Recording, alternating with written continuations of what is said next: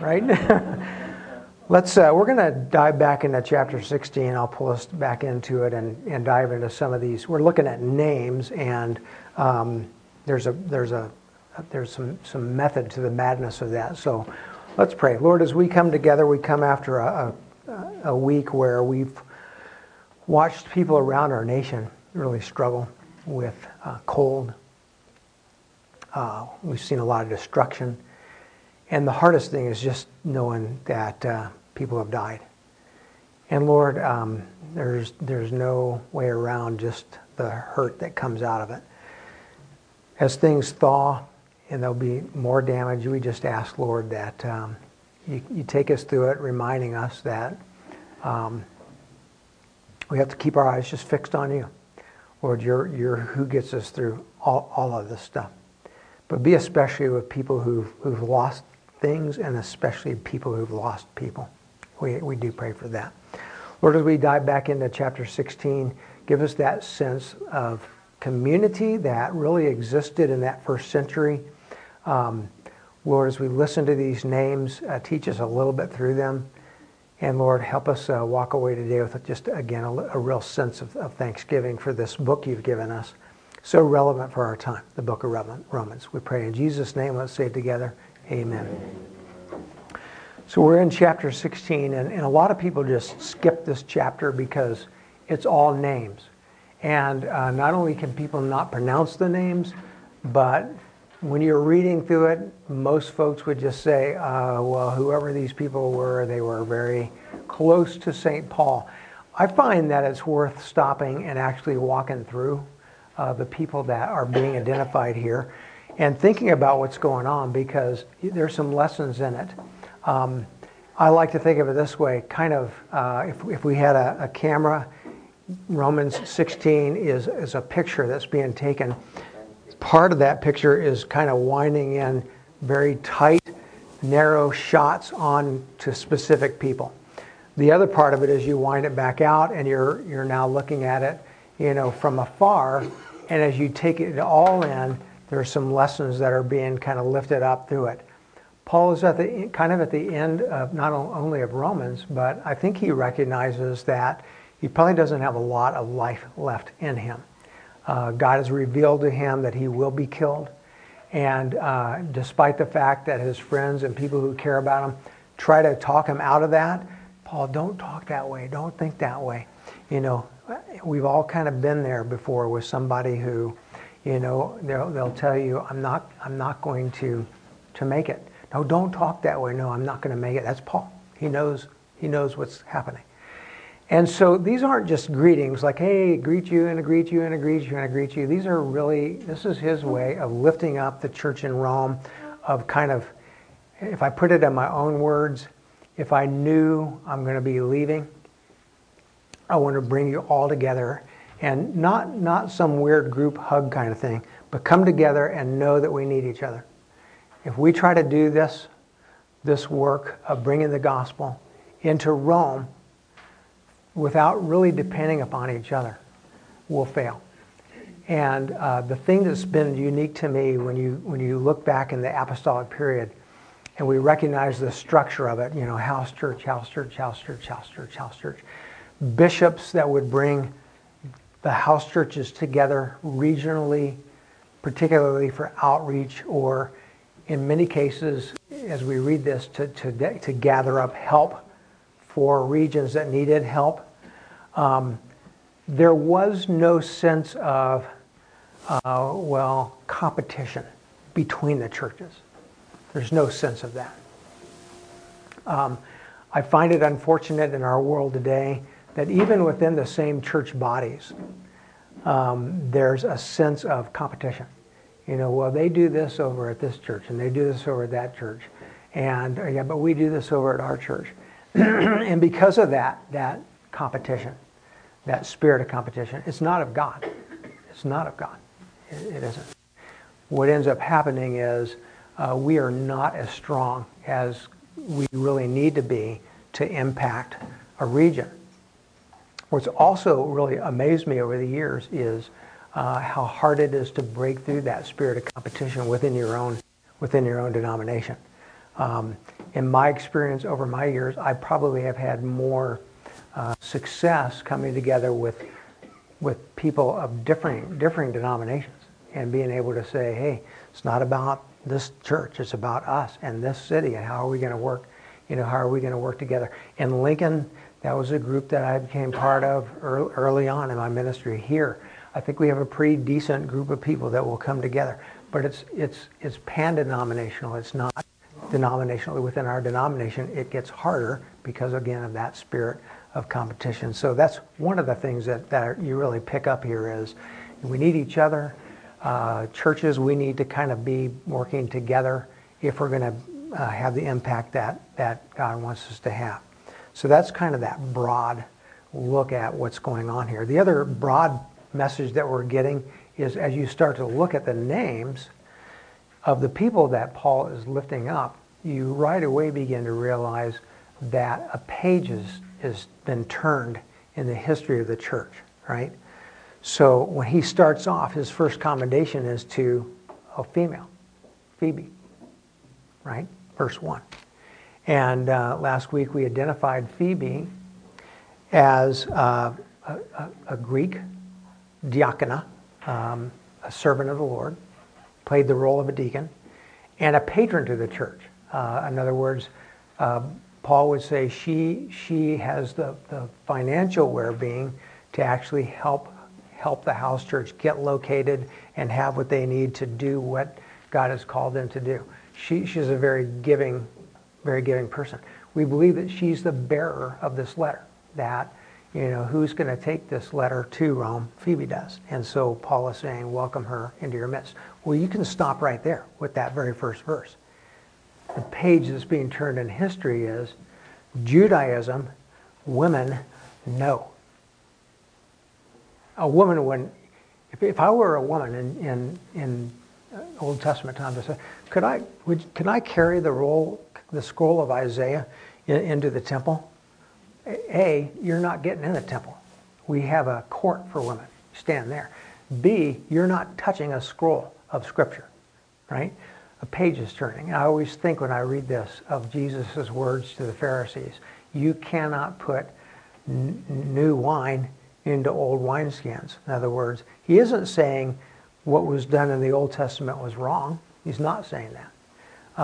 God had a very intentional structure that was set up in that Old Testament period where physical Israel, along with spiritual Israel, were at work.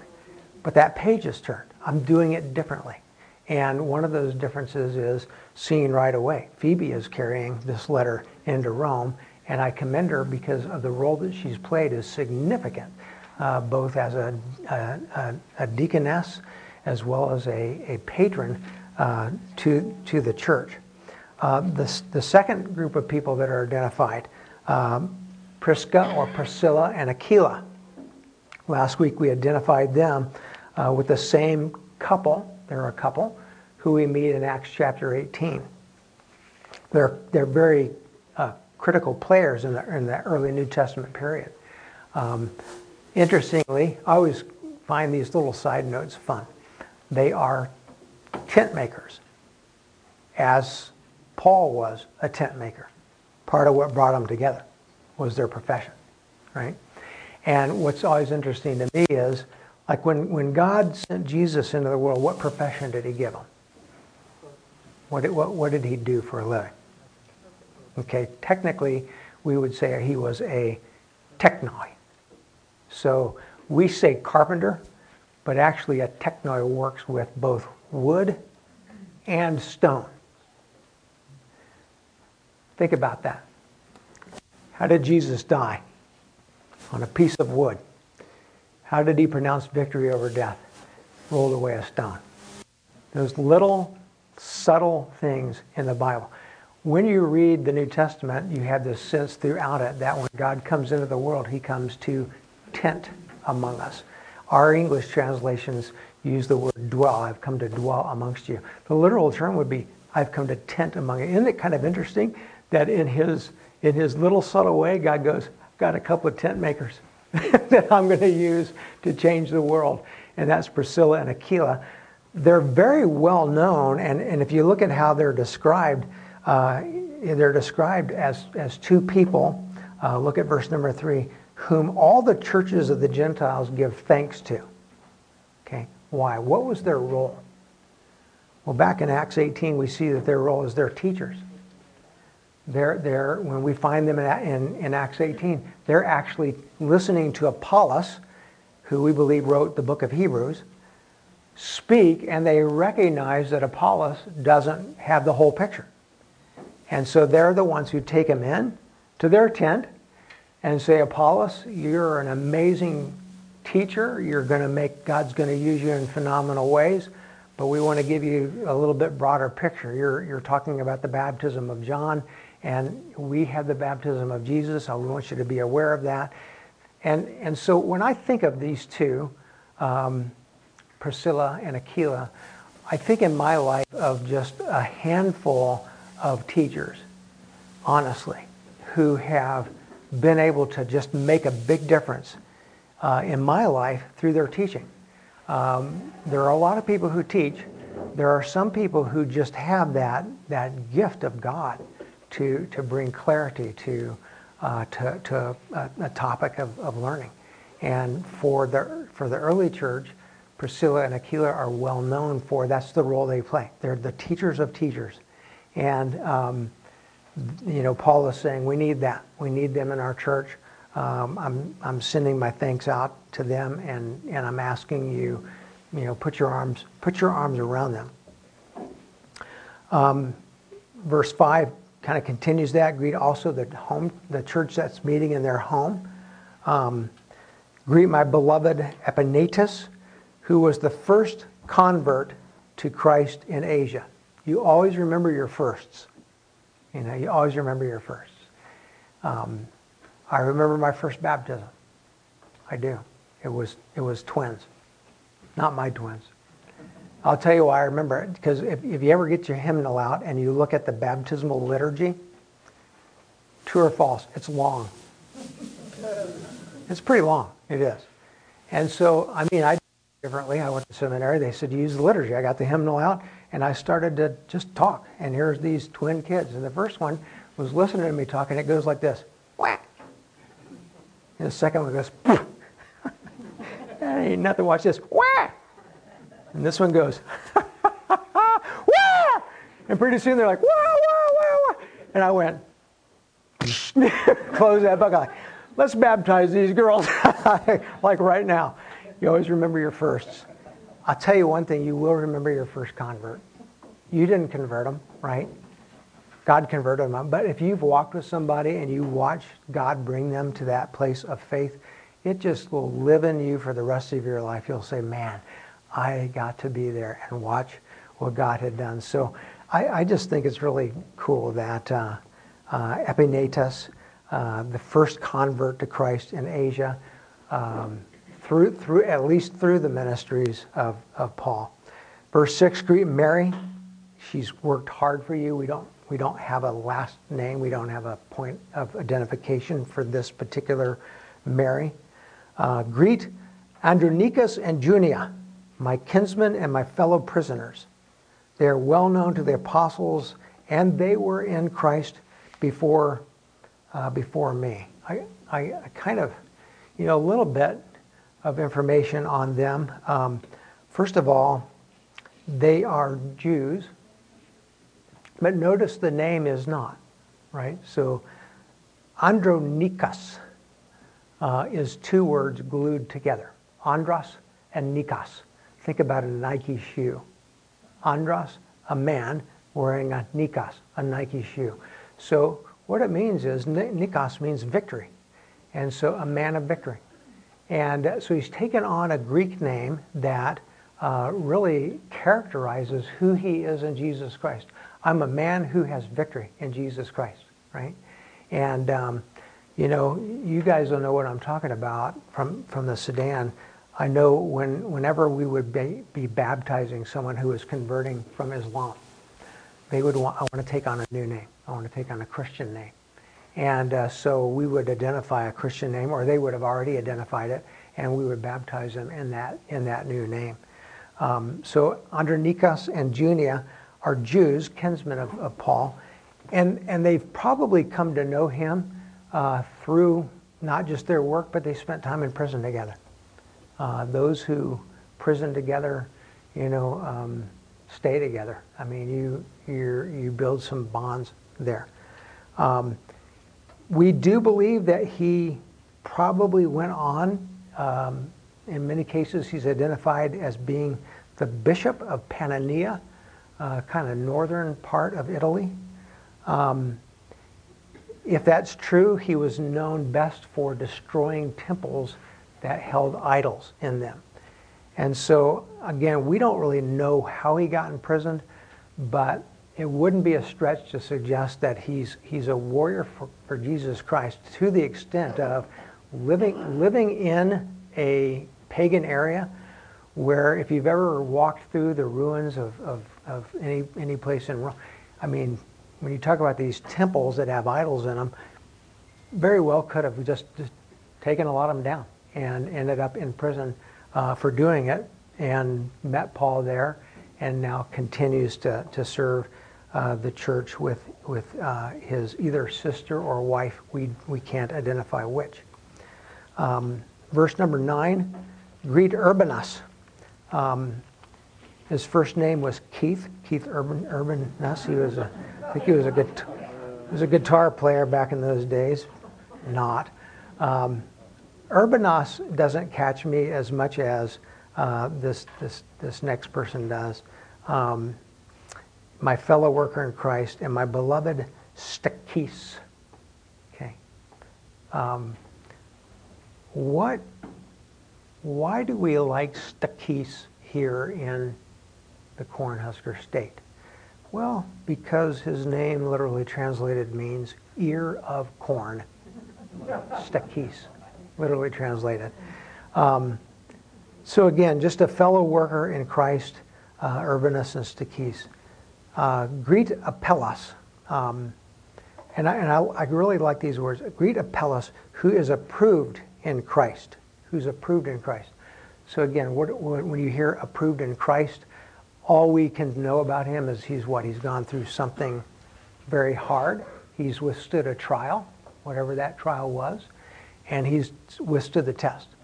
And so again, kind of pick up on some of these characteristics. Who's Paul picking out? When you start adding them up, they start to make sense to you. You're like, hey, I may have to be in prison for my faith.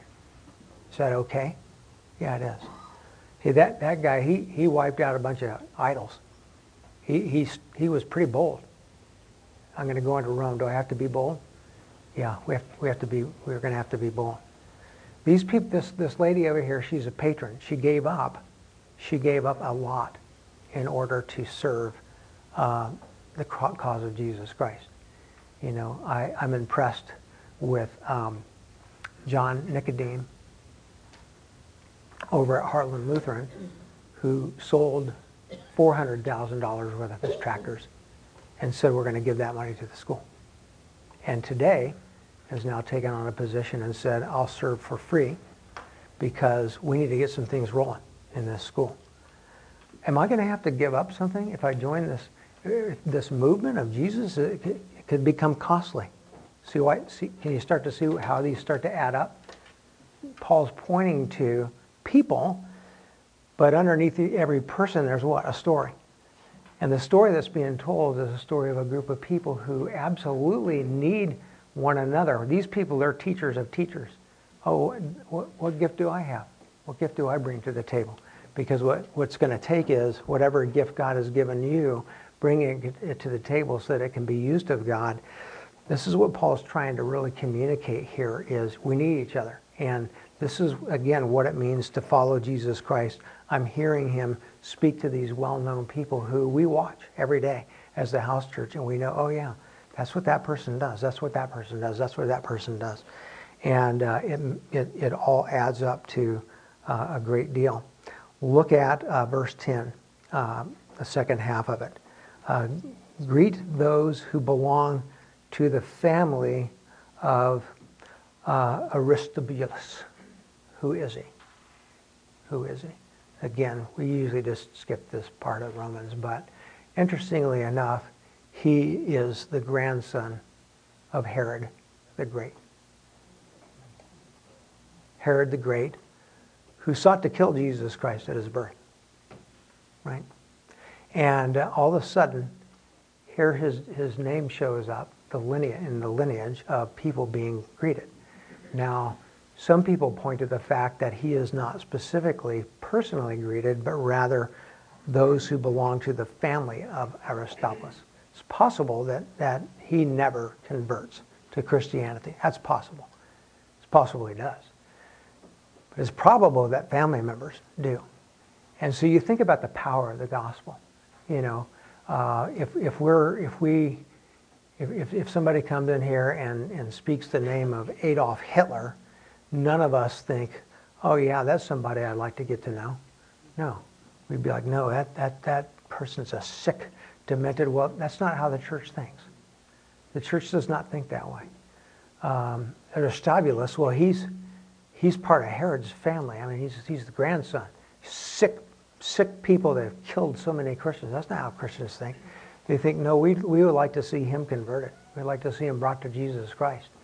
And so again, painting a picture of what it's going to take, because you're going to go out into Rome, you're going to meet a lot of folks who have heritage, lineages that go back to the murder of Christians. And so you need to know that, guess what? The gospel is more powerful. It's more powerful than the sword. And so trust the sword of the gospel. And now we will greet members of this family. Verse 11, my kinsman Herodian probably was part of the family of Aristobulus. In other words, a worker within that family. A Greek name again. Notice that. He's taken on the name of the entirety of the family, Herodian, right? But he's a Christian. And again, most likely a servant and now a free man.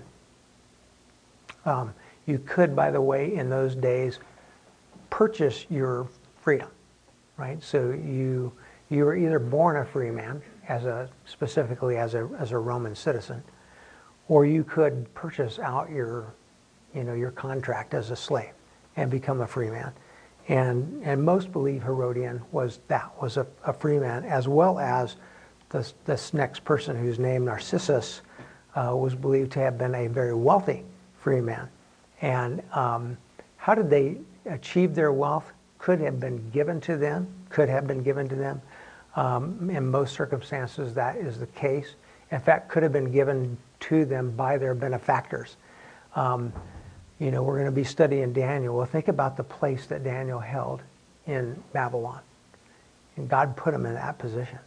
And he was highly regarded by the king, right? And so I will give to Daniel who's giving to me. So it wouldn't be unlikely that both Herodian and Narcissus achieved their free position through Aristobulus or one of his upper level leaders. Would not be out of the question. Verse 12, greet those workers in the Lord. This is always kind of a fun one for me. Tryphena and Tryphosa. Say that 15 times fast, right? Tryphena and Tryphosa. It almost sounds like one of those medications that they put on when you're trying to fall asleep. And now take a little Tryphena and Tryphosa to knock yourself out. I'm like, well, the cool thing is Tryphena means dainty one. Tryphosa means delicate one.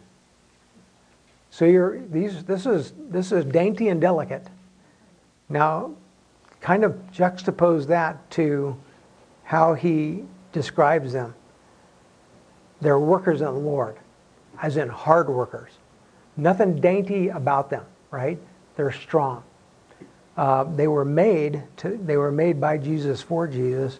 Their names are a reflection of that, but hard workers for the Lord. As was this next female, read also Persis, who has worked hard in the Lord. I always think of our English word persistent. would come out of that same root.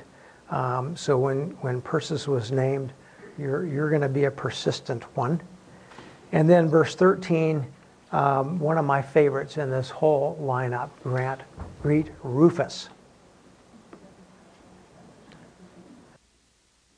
Now, I was really trying to remember this, and some of you are maybe television buffs more than me, but wasn't there a Rufus on Gunsmoke? Was there a Rufus on Gunsmoke? Festus, I remember Festus. No Rufus? Brenda's back there. I don't think there was a Rufus. Maybe there wasn't a Rufus. No Rufus. Okay. Who is Rufus? Who is Rufus? Well, actually, his name does show up in the Gospels in Mark chapter 15, and he is the son of someone who you will relate to, especially during the season of Lent, a man by the name of Simon of Cyrene. Simon we recognize as the one who picked up the cross when Jesus stumbled on the road to Calvary, and he was commanded by the Romans, Simon, pick that cross up and you'll help him carry that cross the rest of the way. This is his son. And he's named as, I think specifically because of that, he's named as chosen in the Lord. There's kind of a play on that. Like, guess what? Of all the people in the whole wide world, here comes Jesus, and he stumbles, and the Romans choose your father, Simon, to carry that cross beam up the rest of the way to Calvary. Challenge for you guys, by the way. Just kind of a fun side note. I try to do this every Good Friday. Is you have to take a 120-pound weight, okay? Then you lift it up and you put it on your back. And then you have to do deep walk lunges with that 120-pound weight. And you want to go a good ways and a good ways back and see how that feels to you. Once you've completed that task, let me know, because the cross beam of the cross, the staron, would have been approximately 120 pounds. And so I have not missed a Good Friday in decades of just carrying that. And every time you do, you think to yourself, I have all my blood in me. I haven't been whipped and beaten. And carrying that dude back and forth a few times, I'm starting to feel it. And so you can picture that moment of stumble. And anybody who, people paint these pictures of Jesus and they kind of look like effeminate. I'm like, yeah, this guy was one tough nail. And you can just about count on that. So I just love this. Greet Rufus. He's chosen. He's part of the family. He's connected to the cross. And then here's my favorite part. And also his mother, who has been a mother to me as well. Even Paul needed a mother, right? Even Paul needed somebody to make him goodie bags and talk to him when he was feeling down. You know what, Rufus, your mom, that's who she's been. That's who she's been to me. I absolutely love that. Some of these next names we really do not know a lot about, but they're grouped together. So Asyncritus, Phlegon, Hermes, Patrobus, Hermas, and the brothers who are with them. Again, what it sounds like is all of these are house church leaders. So he's identifying house church, and all the members, the brothers who are with them in Christ. Does the same thing in verse 15. Greet Philologus, Julia, Nereus and his sister, Olympias, and all the saints who are with them. So you can kind of see how house churches got grouped regionally, and how bishops then would have the responsibility of working regionally to coordinate the movement of Christianity within a region. And that's what he's doing. He's saying, as I look at Rome, here's what's in place. A lot of the Jews have adopted Greek names. There are Greeks who've come into the faith, and a page of history has been turned. And then he finally kind of closes out with words that seem strange to us in COVID times. And greet one another with a holy kiss, and all the churches of Christ greet you. Yeah, I think if we called the CDC and asked them if we could go back to this practice today, they might deny us. I've kind of, over the years, when you first hear this as a kid, the first thought you have is, ooh, right? Greet one another with a holy kiss. Like, oh, no, we're not doing that. There's really some depth to the symbolism behind what's called the holy kiss. It's actually called the paschal kiss, or the kiss of pax, peace, right? And so what it's meant to be is you're not kissing somebody on the mouth. The kiss is meant to say there's peace between us, and that peace has been won by Jesus Christ. And we're a people who are meant to go out into the world and bring His peace to others. That's the whole symbolism of it. So it's not just a fakey ritual. It's meant to communicate, this is who we are. There is no peace apart from Jesus Christ between man and God. And so let us be bearers of that peace to the world. I want to get just a little bit further. He's gone through his list. Wide lens, you pull out, you're like, okay, new page in history is being turned. New wine's being poured out. I can look at the church and I can see that it looks a lot different than it did in the Old Testament. God's wired it up.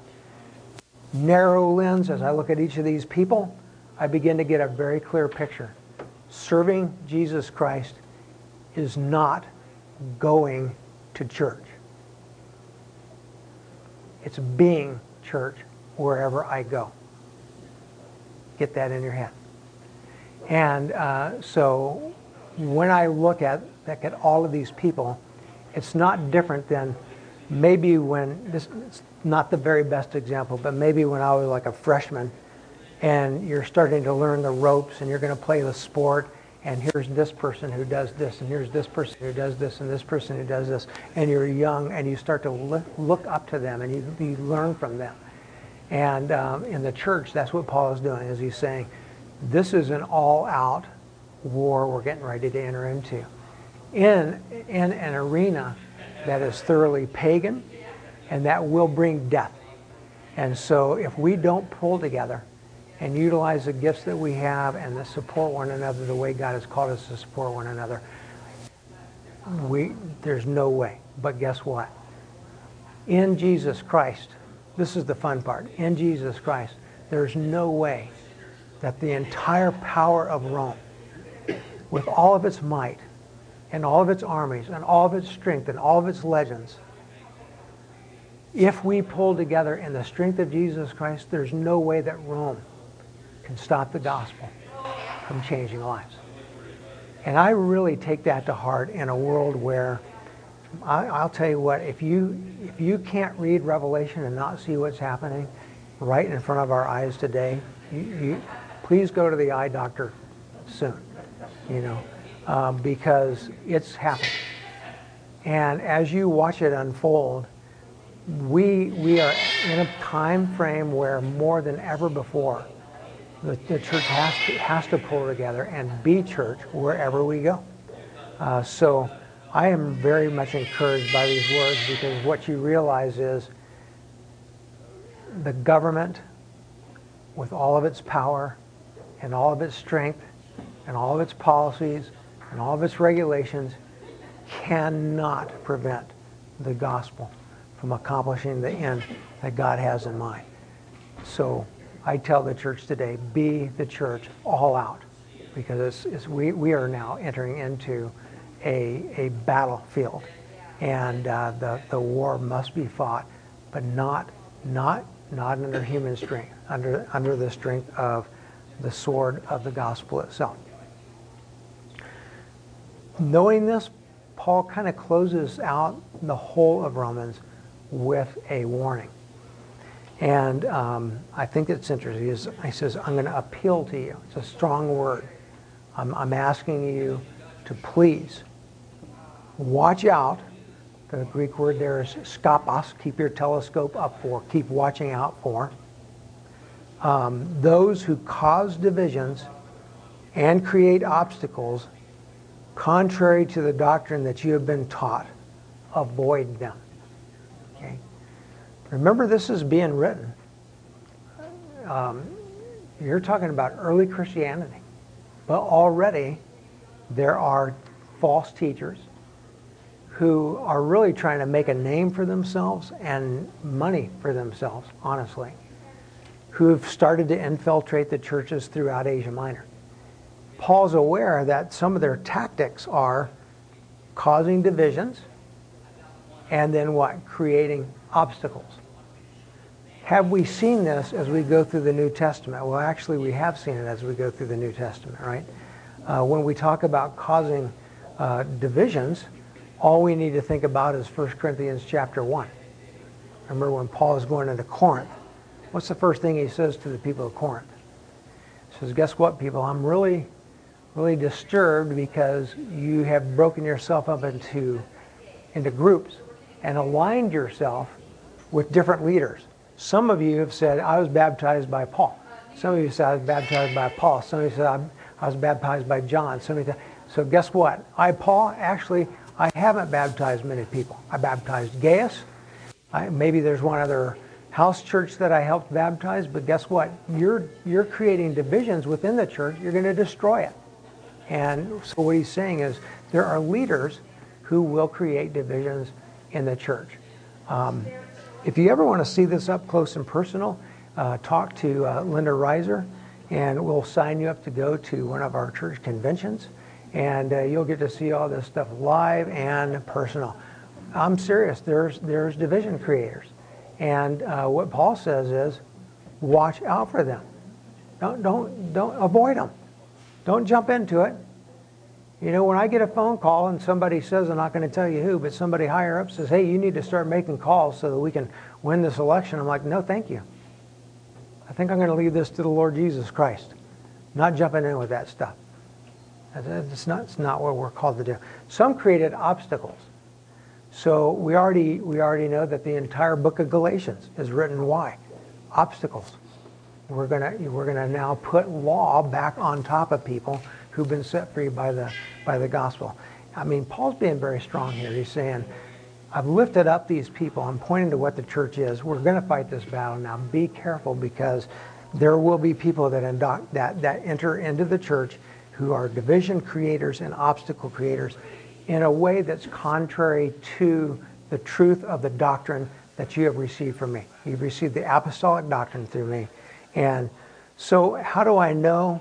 When I'm not talking about, I mean, in any body, there's always, you know, heck, I'm a troublemaker, you know. But we're talking about is people who are creating obstacles and divisions that really impact the theology of the church. And that's specifically who he's pointing to. Verse 18, for such persons do not serve our Lord Jesus Christ, but their own appetites. They're in this for them. And by smooth talk and flattery, I've always found this interesting, they deceive the hearts of the naive. It's emotional. I want to get in and appeal to your emotions. And so as the body, what we're doing is we're saying, well, no, we're going to measure everything against the Word of God. Is it true? Is it not true? Is it what Jesus taught? Is it not what Jesus taught? And then he says, this one gets misunderstood, so don't misunderstand. In verse number 19 he says, For your obedience is known to all, so that I rejoice over you. Your obedience is known to all. Always remember this, that the term obedience, hupakuo, means to come underneath the hearing of the word. So he's actually being contrasted here. He's saying, you have people out there who are speaking false, flattering words for themselves. Here's why I rejoice in you. You're a people who always come under the hearing of the word. We're going to listen to God rather than to man. I'm not going to go your way. I'm going to go God's way. All right? And then he says, I want you to be as wise to what is good, and innocent as to what is evil. So when it uses the term innocent here, innocent as to evil, the term is akreios, and literally it would mean unmixed, would be a literal translation of it. So I want you to be wise to what is good, in other words, what is of the Lord, but unmixed to what is evil. Don't let even a little of it in, right? Don't let even a little bit of it in. Once you start making compromises, or, that person's not that bad, you're going to destroy the church. Stand strong on the Word of God. And then he closes out verse 20, the God of peace will soon crush. This is like one of my favorite verses in this entire book. Will soon crush Satan underneath your feet. It's a word that takes you back to Genesis 3, right, and the promise of Jesus Christ himself, who will crush the head of the serpent. And so sometimes Paul will use that kind of imagery to suggest, if there's someone who is coming to the church, who's creating division, he believes, based upon the strength of the word itself, that God will do that. He'll crush it out.